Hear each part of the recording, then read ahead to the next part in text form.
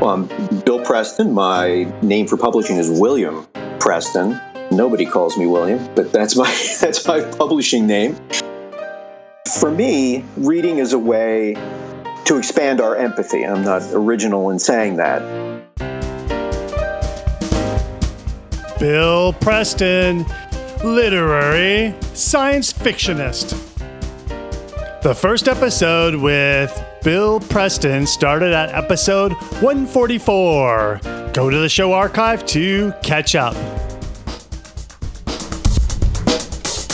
If you want to find Bill's work online, search for author William Preston and you will find his books.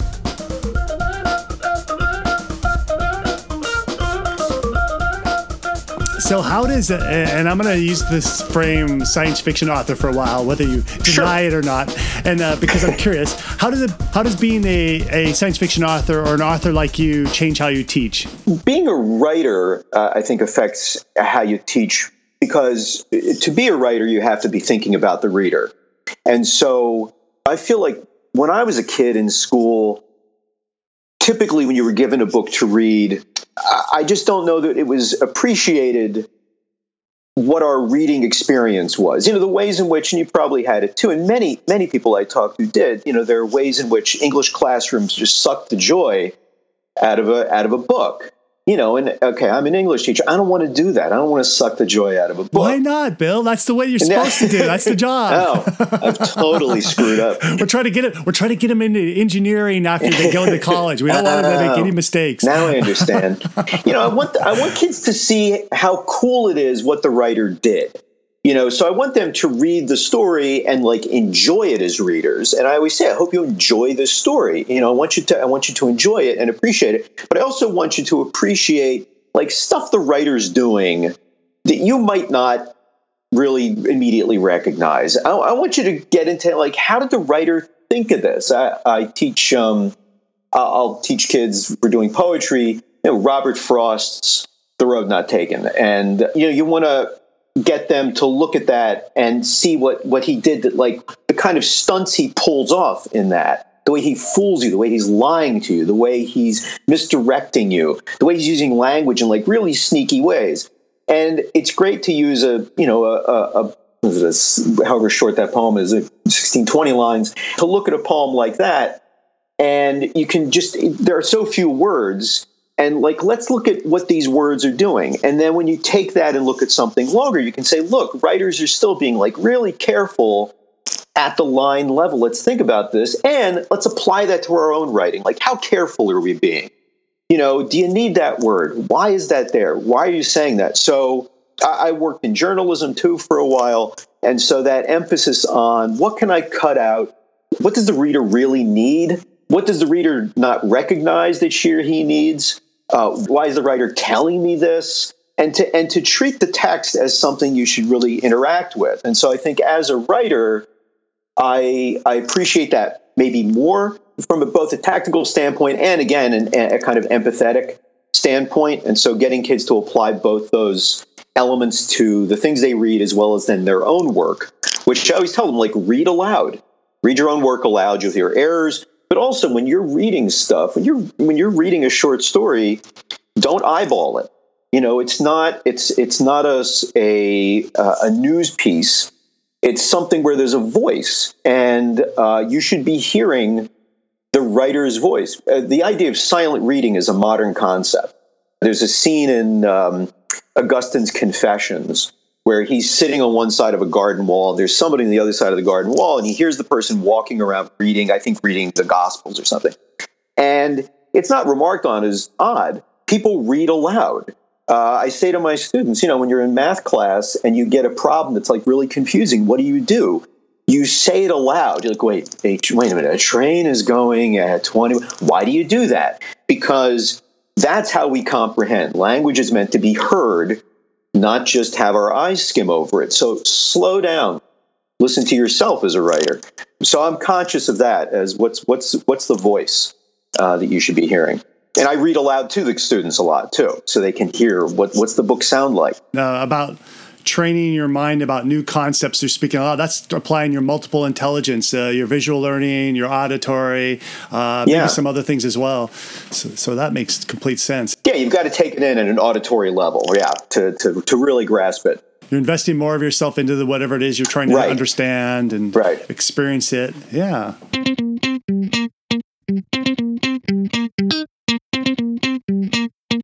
Let's talk about Asimovs for a bit, because you publish a lot in Asimovs, is what it sounds like. Yes. When you publish into Asimov, are you consciously trying to target that market, or are you just writing what you want to write? No, not at all, which is why I've had plenty of things rejected, from Asimov's. The editor there, Sheila Williams, knows me. She's the person who first bought fiction from me and is always very encouraging. But I have no expectation. I mean, maybe a story just doesn't work. But she's also, said to me, this doesn't seem like an Asimov story. This doesn't seem like, okay. She has a better sense of that than I do, and I don't necessarily think that. In fact, there was a story, it might have been my first Old Man's Turn, I'm trying to remember, where I did not initially send it to Asimov's because I thought, I don't know that this is what they want. And it got rejected wherever I sent it to. And then I did some more revision on it, and then I sent it to her. I think that's the story it was. And she said, no, this absolutely is something. Okay. So her sense of who her readership is, that's her job. Yeah. And my task is not that. So I've had things that, I don't know where this goes. I don't know what to do with this. I mean, that story that won the Zoetrope Prize, that story was bouncing around in one form or another for 10 years. I had written it and had tried to sell it many places, never Asimov's, never Science Fiction Magazine, and got rejected repeatedly. It didn't have exactly the same ending. But I never got any helpful feedback on it. It was just like, nope. As you know, when you send things in, typically what you get is nope. Yeah. So I didn't know what to do. So I happened to know George Saunders, the marvelous American writer, short story writer, the guy who wrote Lincoln and the Bardo, who won National Book Award for 10th of December a couple years ago. I taught his daughters at my school.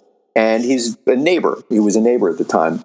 And actually, I ended up kind of presuming on his generosity. He's a very just wonderfully decent, generous human being. And saying, George, could you look at this story for me? I don't know. I feel like it's really interesting and cool, and it's so different. What can I do to it? It's going to make it work. And he read it for me, and his response was, I have no idea. He said, I'd really like it, but he said, whenever I write something that I'm not quite sure about, I think what's the next place it needs to go? And I was like, I don't know what to do with that. So I put the story aside for months, and then something occurred to me at one point, and I'm like, oh, right, here's the kind of next logical place for that story to go that I hadn't really thought about. Oh. And so I made these additional changes and revisions and took it a little farther in one direction. And then that's what won the Zoetrope Prize. So it was nothing specific that he said, obviously, but that piece of advice is just like, where might this go? Which is really challenging as a writer. And it's helpful for me. And I've learned certainly as a writer to not assume I know where something is going. I think you have to write thinking you know where it's going, right? And kind of fool yourself into having some sense of confidence about just the very sentences you're putting down that day, well as your ultimate destination. But that once it's done, and I've certainly grown accustomed to this by now, going back, going, okay, well, that's the wrong point of view. And that's the wrong, tense. And that's the wrong ending. And that changes everything about the beginning. Mm-hmm. So things get radically revised for me. And that's always the way I've done it. But that story really taught me, I think, a lot about just beating the crap out of your writing and not having any kind of not feeling like you had ownership in what the final destination was until you really were done with the thing. So not really presuming anything about the story or about what kind of story it was even. Yeah. Nice. Yeah, no, I could apply that thinking to a couple of my deadbeat stories still hanging out here that I can't quite get it right. And, Fix me. Yeah. That was George Soros. Is that who you said? No, not George Soros. That's the guy.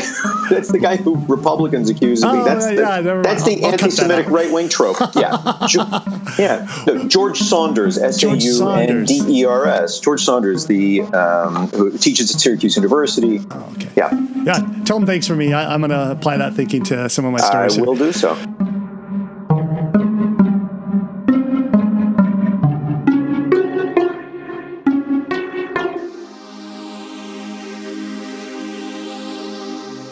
However you found Sci-Fi Thoughts, be it iTunes, Stitcher, or any of the other podcast aggregation services, if you've enjoyed the show, go ahead and do us a favor. Go to wherever you get this podcast and leave us a review. Even clicking a few stars. And this will help out the show in many ways. Go visit the show notes and you'll find goodies like Bill Preston's website on Amazon and his Twitter link. So check it out. Where are the show notes?